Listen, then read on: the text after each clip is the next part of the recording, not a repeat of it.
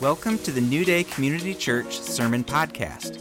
We hope you are encouraged by this message from the Nichols Road campus. Yeah, so today's the last of this series, Jesus is the Word, and this month we've attempted to kind of give some broad, overarching theological messages about how our relationship with Jesus, our relationship with His Word are intertwined and interconnected, and understanding that in a kind of a bigger theological way. And next month, we're actually going to take another month on Scripture and get more practical, talk about how to understand Scripture, even go through some how to use different Bible tools like commentaries and dictionaries. So we're going to kind of take next month and drill deeper.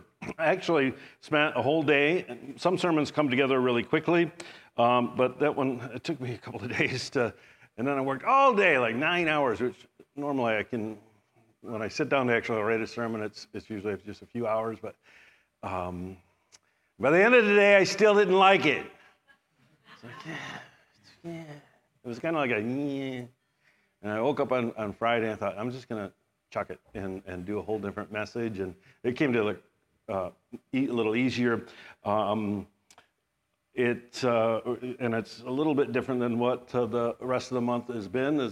I felt like, you know what, we just need to talk about why we can trust God's Word. And this is something that I've been hearing many people struggle with. And, it's like, we're taking all this time to talk about the Bible.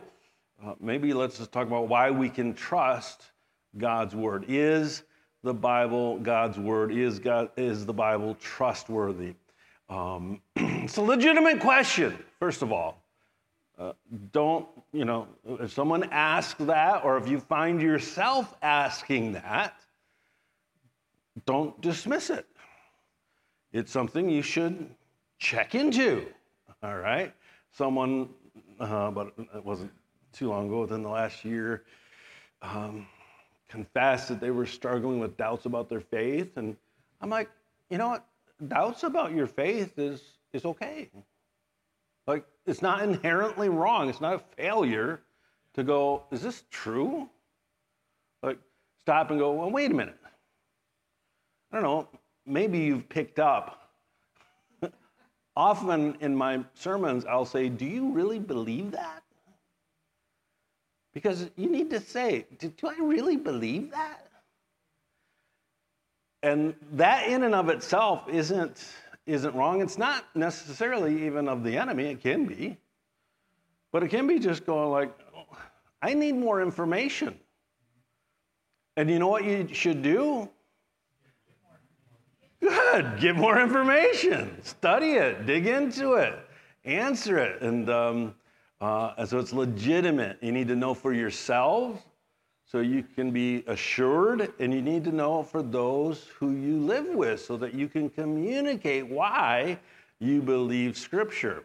Now, none of the reasons that I'm going to be sharing today on its own, or even all of them combined, can prove without a shadow of a doubt. But they can prove beyond a reasonable doubt that the Bible is trustworthy. The Bible is, as it claims to be, the Bible is God's Word. Does that make sense? To twist a common historical quote, you can convince some of the people most of the time, and most of the people some of the time, but you can't convince all of the people all of the time. All right? If I've learned anything in those last 2 years, regardless of the amount of evidence, some people will still not believe facts. Amen?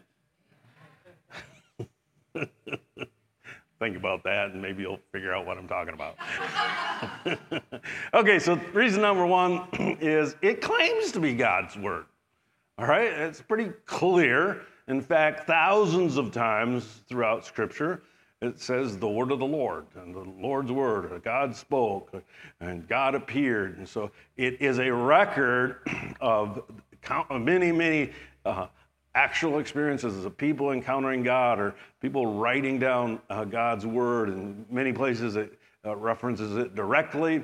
Here's a couple from the New Testament and 2 Timothy, all Scripture is given by inspiration of God. And by the way, when it says in the New Testament, all Scripture, they really knew what he was talking about, okay? That wasn't like a vague, all spiritual documents. When Paul wrote that to Timothy, he was referring to what we call the Old Testament, which had long been, for hundreds and hundreds of years, already accepted as the Old Testament canon, the collection of sacred books, what we call from Genesis to Malachi. They actually had them in a little bit different order in the Hebrew Bible, but they were already clearly recognized for many centuries as Scripture, inspired writings. And so when Paul writes this in the New Testament, it's talking about the Old Testament, and then there's actually verses that refer in the New Testament to other New Testament writings along with the Old Testament as God inspired. And so we believe the Scripture is the inspiration of God. And the New Testament, by the way, again, when the church leaders in the early days of the church gathered together and canonized or recognized which books to include in the Bible, there wasn't a big argument, okay? It's not like you hear all of these crazy ideas like, some king just decided. No, the leaders of the church who are most studied and aware of the history and the language and the authorship and the contents of these books recognize these are the ones that are clearly inspired. And throughout all of history, there is a united consensus as to what is regarded as Holy Scripture. And so all Scripture is given by inspiration of God, is profitable for doctrine, reproof, correction, for instruction in righteousness. So in Scripture, it testifies that Scripture is inspired by God. Here's the other another verse from the New Testament, Peter writing, "Above all, you must realize that no prophecy in Scripture ever came from the prophet's own understanding or from human initiative. No, these prophets were moved by the Holy Spirit and they spoke from God." So there was a clear understanding that Scripture was inspired by God. Now, this is different than other religious texts. For example, the Quran, which was written by Muhammad and is respected by those who practice Islam. And he wrote the entirety of the Quran and claims it was dictated to him by an angel. All right? And so it's very different. Inspiration in a biblical sense is very, very different than dictation. It's also the Book of Mormon was dictated by an angel. But this is actually the inspiration. In other words, the prophets were moved or inspired or directed. And so there's this combination of the actual human. When you read Paul, you can get a sense of who Paul was. When you read Jeremiah, you get a sense of who he was as a person. You could probably do an Enneagram study.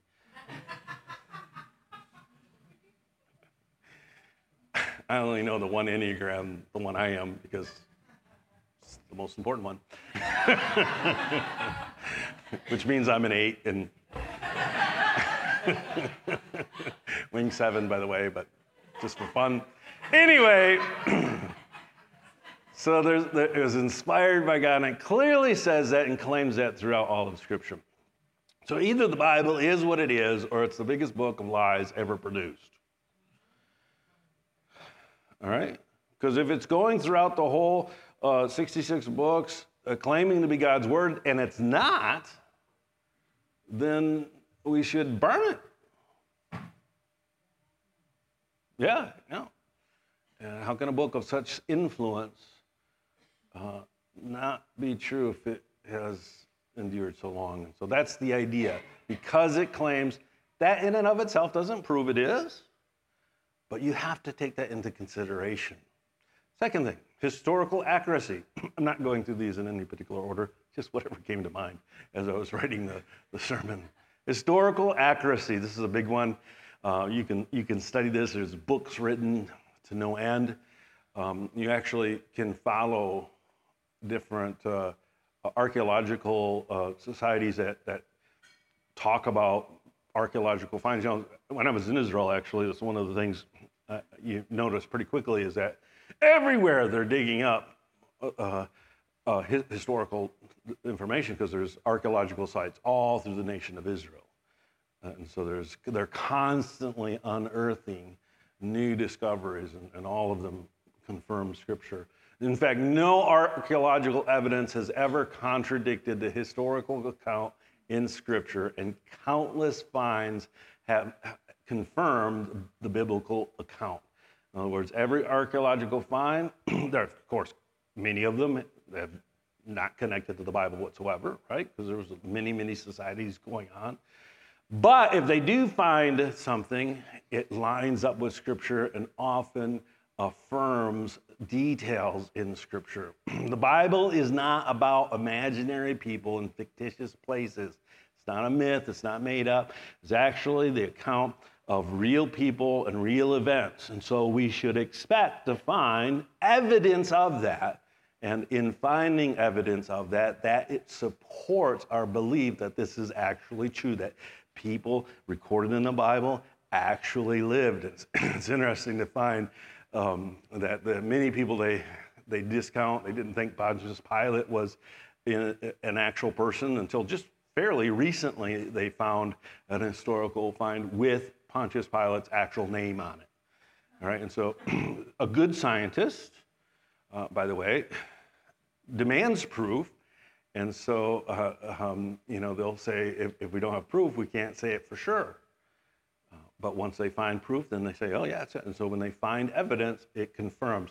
Historians, this was in the early 1800s, didn't believe King David actually was portrayed accurately. They thought he was just exaggerated.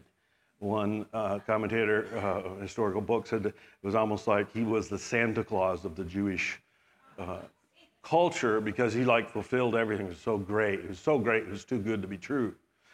Until they found an archaeological dig in an Assyrian library that referred to King David, the Jewish king. And then later, David's house was also discovered in the old city of modern Jerusalem. You can go actually tour it.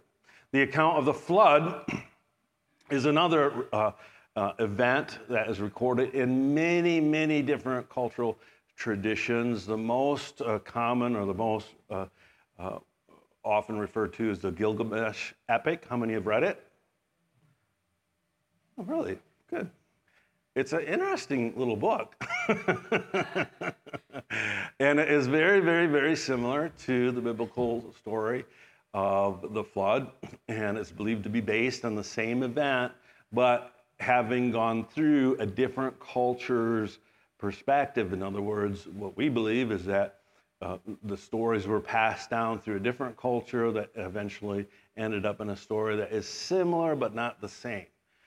And so a major event, and the fact that you find this story of this massive flood in so many different cultures is a strong evidence that it actually happened. And then there's geological evidences as well.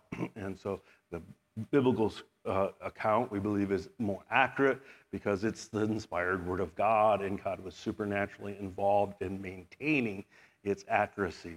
It was once claimed that there was no Assyrian king named Sargon, which is recorded in Isaiah 20. They just thought, this was another story that was made up until they were digging an archaeological site in Iraq, and they came across his palace.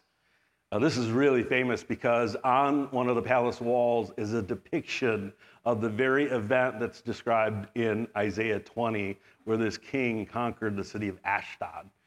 Which I've been to Ashdod, and when I was there, it's a really nice city now. It was actually completely destroyed and was literally nothing when the Israel was reestablished in the 40s and has been rebuilt as a modern city. But this story being depicted, you can Google it, you can see pictures of the mural on the palace wall that depicts exactly what was told in Isaiah 20. So this text from thousands of years ago was confirmed by an archaeological dig.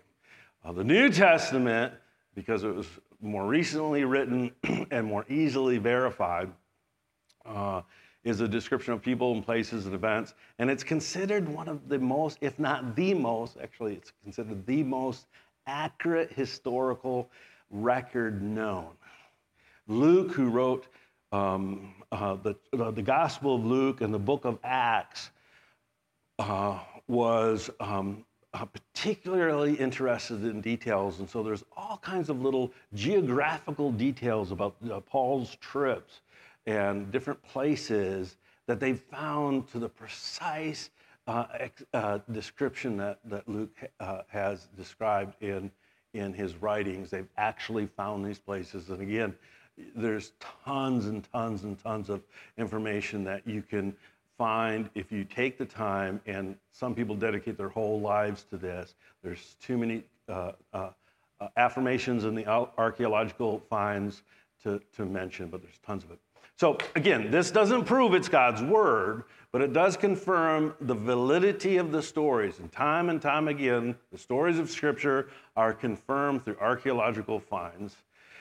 And that moves it from the genre of myth, fiction, to history. All right, does that make sense? All right. Other religious writings don't even claim to be history. They just claim to be philosophical writings or ethical codes or actually fables to teach truths or wisdom. But the Bible contains truths, the Bible contains ethical codes, but the Bible is historically accurate. It's the depiction of events and people's lives that really, really happened, and we can have confidence. If the accounts in the Bible are true in every way that we can verify, then we must deal with the miracles described in Scripture. Or, in other words, I'll get to this. So because there's so many accurate historical references in Scripture, mixed in with them are all these miracles, we have to say, well, what about the miracles? Even if you never see a miracle personally, you have to deal with the evidence of miracles in the Bible. All right? I've never seen much, if not most, of the stuff I believe. All right? I mean, I really have never seen nuclear fission or fusion. I mean, I suppose if I look at the sun, someone could say that's what you're seeing, but I don't. It's just like a bright thing in the sky, right? I've never seen DNA. Have you? No. Do you believe it's true? Yeah. I've never seen my pancreas.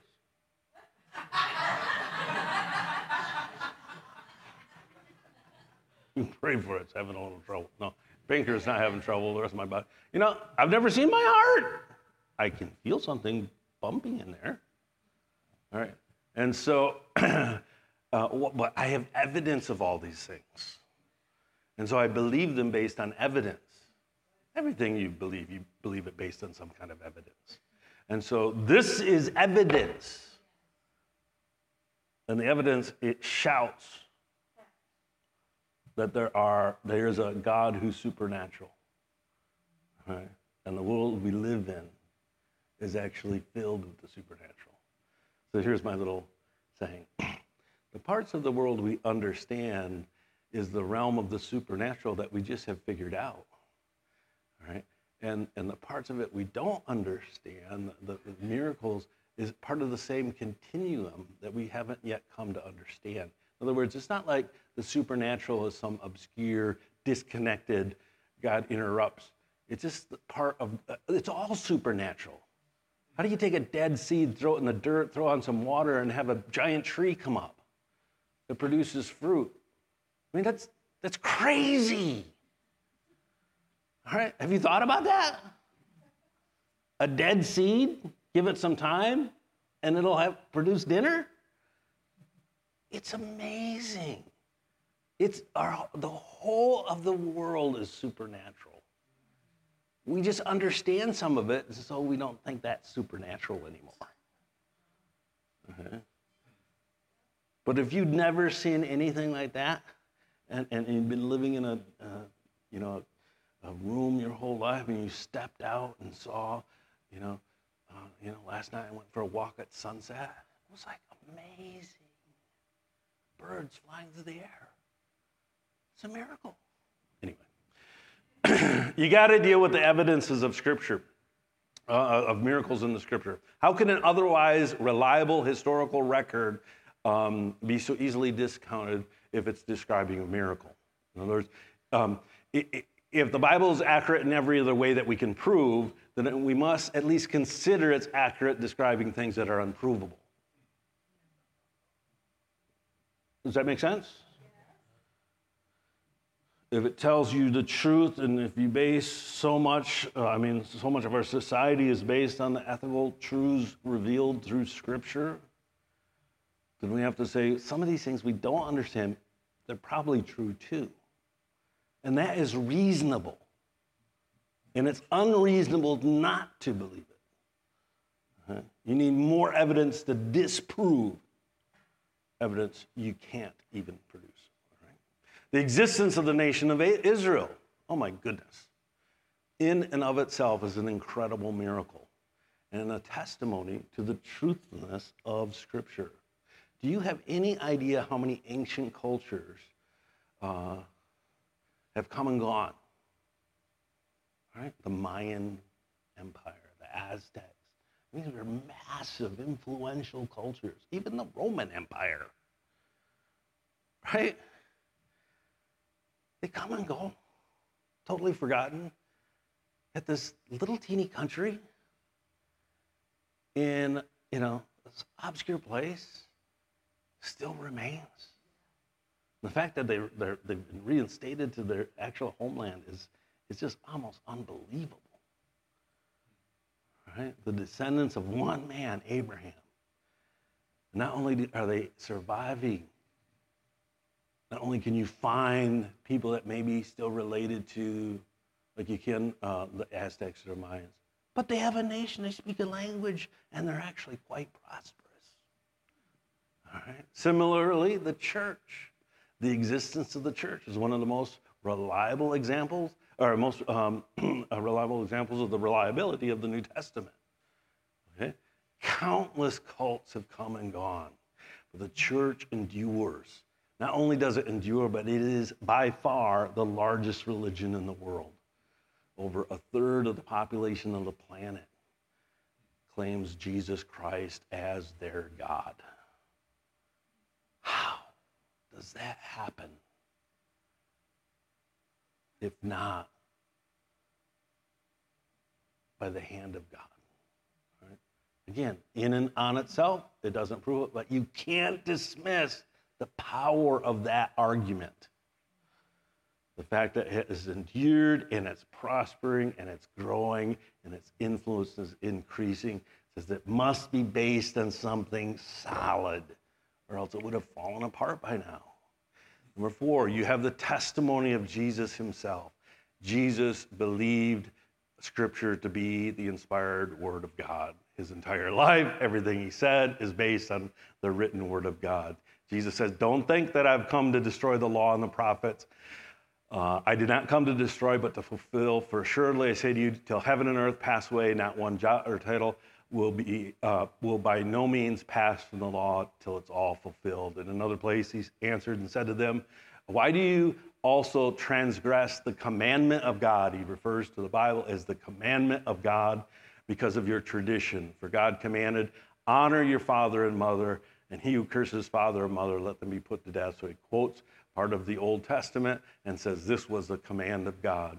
This is another interesting, a little bit obscure passage from John 10. Jesus was talking to them about a particular verse. He says, "Is it not written in your law, I said you are gods?" If he called them gods to whom the word of God, Jesus called it the word of God, came, and the scriptures cannot be broken. The testimony of Jesus was the scriptures cannot be broken. Why? Because of the word of God. Why do you say of him whom the Father sanctified, referring to himself, and sent into the world, you are blaspheming because I said, I am the Son of God. So he's responding to them, criticizing him for him calling himself the Son of God. So clearly he did claim that, as it reveals in this text. He also says that was based on a scriptural proof text. All right? And so in this we see Jesus' respect for the Bible as God's word, as well as him claiming divinity. So the life and impact of Jesus throughout history is an extraordinary proof of the validity of the Bible's claim. How can one man who lived in a remote country in the ancient world influence so dramatically the history of the world? And you can look at world history and there's a hinge. Everything changed when Jesus came, right? And it's not only Western civilization. Do remember, Israel is in Asia, Asia Minor, so the western portion of the continent of Asia. And so all of world history in the early church for many centuries, Africa was the center of, Northern Africa was the center of Christianity. And then later it moved to Europe, and the Catholic and the Orthodox churches expanded. And so the whole of world history was influenced by the life of this guy named Jesus, who never wrote a book. He drew in the sand. Right? He only lived to be maybe 33. Yet he changed the world. You got to deal with that. Testimony of eyewitnesses. People may die for what they believe to be true, even if it isn't. Okay, so dying for something doesn't prove it's true. It just proves that that person who died believed it to be true and worth dying for. But who would suffer and die for something they knew was a lie? Nobody. All right? All of the disciples except John were martyred. Many of them beaten often, many times, and John himself was tortured and imprisoned because of their belief in the resurrection and the whole truths contained in Scripture. Now, if they'd made it up, they wouldn't have gone to the death.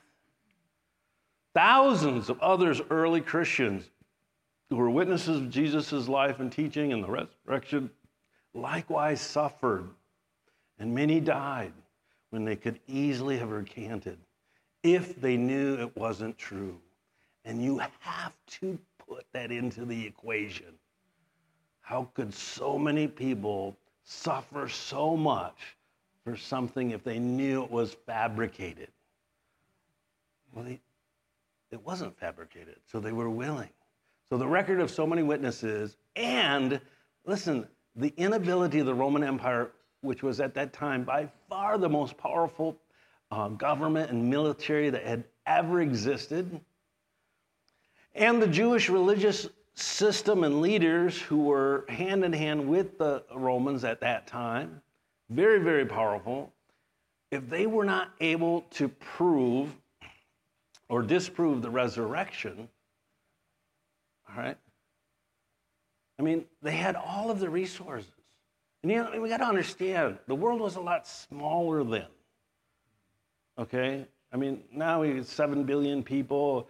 It's, you know, actually, you go to Israel and Jerusalem, it's a massive city. But old Jerusalem, like the hotel we stayed at the first night when we got to Jerusalem, it was on a hill, and there was a valley, and there was old Jerusalem. I could see the whole thing. Like, there it is. Now, the modern city expanded way, way beyond. But at that time, it was just, you know, it was a city. And it was completely in the middle of the Roman Empire, and all of the rulers, they could easily have said, hey, Jesus didn't rise from the dead. Here's his body. Hang it in the middle of the town so everybody can see it. But they couldn't. And that's one of the strongest evidences of the truthfulness of Scripture, because the Roman Empire and the Jewish leaders, they were losing their power because of the claims of Christianity, and they couldn't disprove it. All right? And they spread rumors, but they couldn't disprove it. Why? Because it's true. Jesus rose from the dead. Here's another one that I think is significant, is the continuity. The Bible is a compilation of 66 separate writings by 40 authors over a period of about 1,500 years, living in 13 different countries on 3 continents. Okay? Parts of it were written in at least 3 different languages: Hebrew, Aramaic, and Greek, possibly others. Despite the vast differences in the cultures of these different authors, the vast differences in education and language, many of the authors didn't know of or even have read other portions of Scripture. There is an amazing continuity of thought and purpose throughout all of Scripture. Okay? It's difficult to ensure continuity within a series of movies.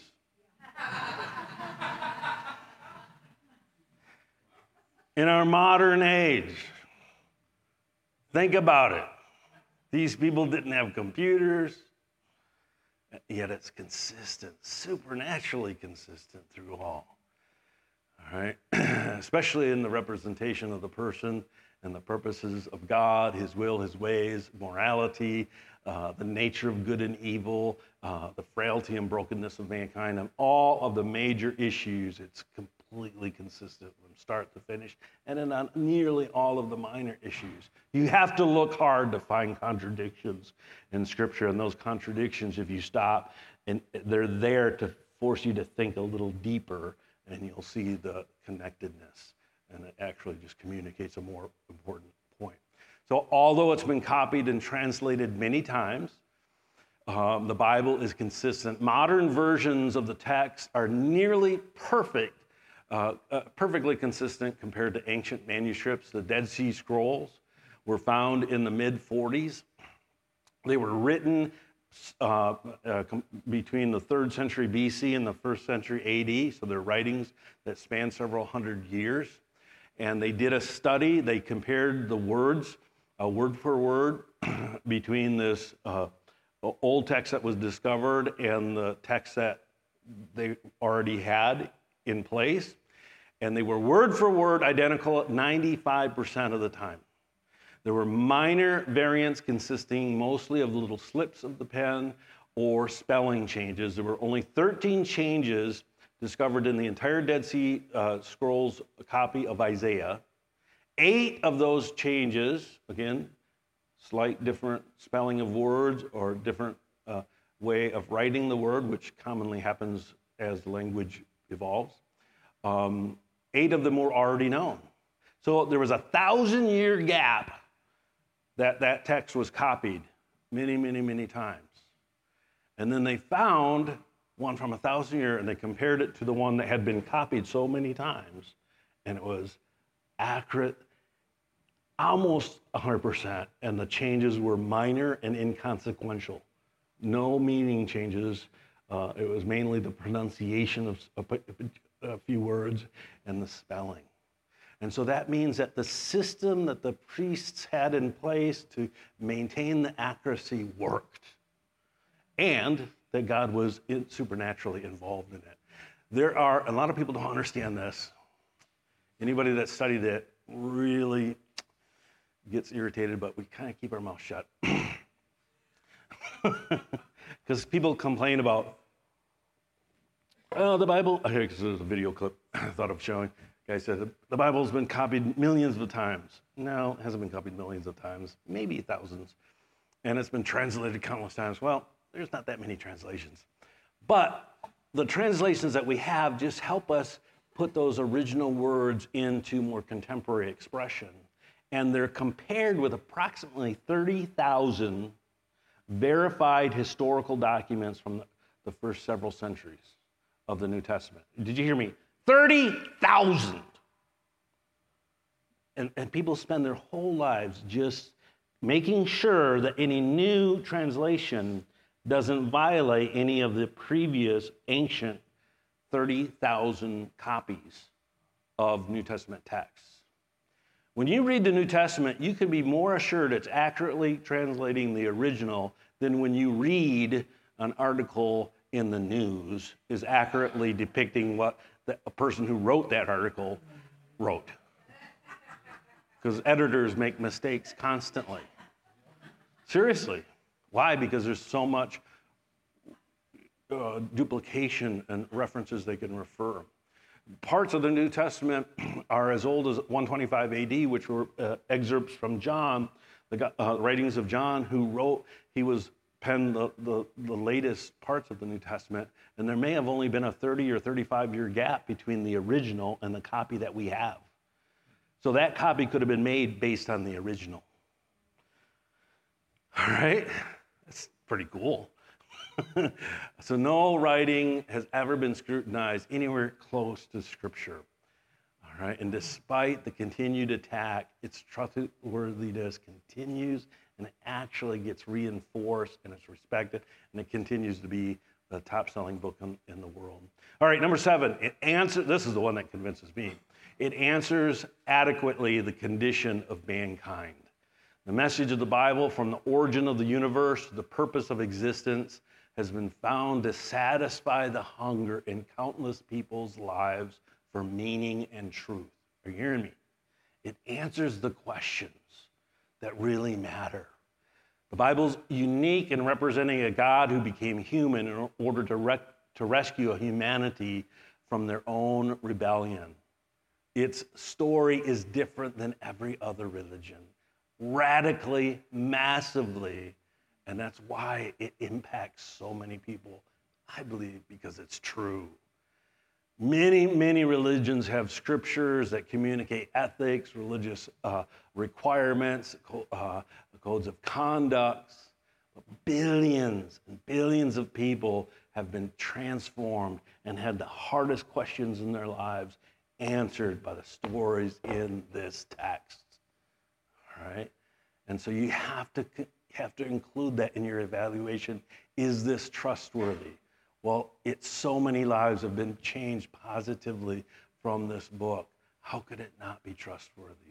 And I think the worldview presented in Scripture, compared to the competing worldviews, if you don't know what worldviews is, Google it, is not only reliable, it's understandable, it's relevant, it just works better. And if you want a book to read, The Universe Next Door, fantastic book. I actually met James Sire, gave him a ride in a car back when I was 19 or 20.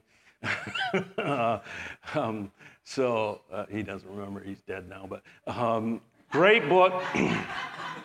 It covers in a very readable way the different major worldviews compared to Christianity. All right, prophetically accurate. Bible contains about 2,500 prophecies, of which a couple thousand of those have been fulfilled. 300 prophecies concerning the life of Jesus, things like him being born in Bethlehem, living for a time in Egypt, raised in Galilee, actually pierced for our transgressions. It says that in a prophecy concerning him. Unjustly die of a criminal's death. There's just so many different specifics. Peter referred to this a few weeks ago that have been filled, and you can't discount these prophecies that were fulfilled in a book that is respected in every other way. Number 9, transformed lives. The lives of so many people have been changed by reading Scripture. I know of several people that got saved. One's a pastor in British Columbia. Another is a man who formerly attended this church years and years ago. As a young hippie, he just came across the Bible and thought he'd read through Proverbs because, wisdom, it was cool. And he got saved somehow reading the book of Proverbs. Seriously. And he still is a Christian. God, And so many, many people just pick up and read the Bible, and their lives are changed.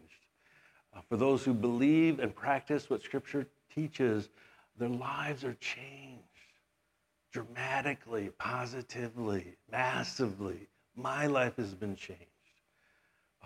And so you have to include the changed lives as evidence of the veracity, the truthfulness, and reliability of this book. Now, anything can change a person's life, a love story, a song, a movie, but something written so long ago that continues to transform individuals, families, whole societies. It's without question, the influence of Christianity is what overcame the institution of legal slavery. Without question. It's actually the message of the Bible that has elevated women to have equal rights with men. Without question. Like, this is historically not even debated. Right? So much of hospitals were the idea of a hospital was invented by people living out the scriptural command to care for the sick. Right? Jesus' command. And so whole societies have been parts of society that we just take for granted. Was this book being implemented. And then you have uneducated people, right? People that haven't gone into school whatsoever, or even disabled people. I've known people that could barely talk, as well as incredibly, C.S. Lewis, I mean, come on, unbelievably educated, intelligent people. They all testify that this book has changed their life. It's not dependent on your education. It's dependent on the truth that's contained. The impact of the Bible transcends all differences of race, ethnicity, social backgrounds, economic backgrounds, lifestyles, upbringing, all of that. It's universally applicable. I love that. I'm going long. It's because last Sunday it went short. I love when I go to another nation. When I was in the Ukraine, I met this guy who grew up in the Soviet Union, right? And when I was growing up, the Soviet Union was the enemy, and him and I were he was able to speak English, thankfully. And I was like just shocked at how similar we were. I mean, Mitko, you've met him as another example. We're brothers, even though everything else about our life is different. Okay, final one is the Holy Spirit confirmation. Jesus said, however, when the Holy Spirit, the Spirit of truth has come, he will guide you into all truth, for he will not speak of his own authority, but whatever he hears, he will speak, and he will tell you the things to come. He will glorify me, for he will take of what is mine and declare it to you. Another place, 1 Corinthians explained this way. The natural man does not receive the things of the Spirit of God, for they are foolishness to him, nor can he know them because they are spiritually discerned. So who inspired the Bible? Holy Spirit. So the natural man cannot receive the things of the Spirit because they seem foolish to a natural man. Oh, that's ridiculous. So at some point, the Holy Spirit needs to get through and convince, all right? Jesus said to Nicodemus, said, most assuredly I say to you, unless one is born again, he can't see the kingdom or the things of God, all right? And so there is a spiritual dynamic at play when someone is doubting the veracity, the trustworthiness of the Bible. Regardless of the amount of evidence, we are dependent upon the Holy Spirit to reveal to a person, an individual, that the Bible is genuinely God's word. There has to be a spiritual touch. Now, I believe that anyone that responds even to a little bit, the Holy Spirit will do whatever he can. I mean, he can squeeze through the tiniest crack, all right? And once he gets in, he expands, all right? And so, our job as Christians is to live the word out so that people go, take time and consider. And if they take time to consider the scripture and ask the question, could this be true? This is what happened to me.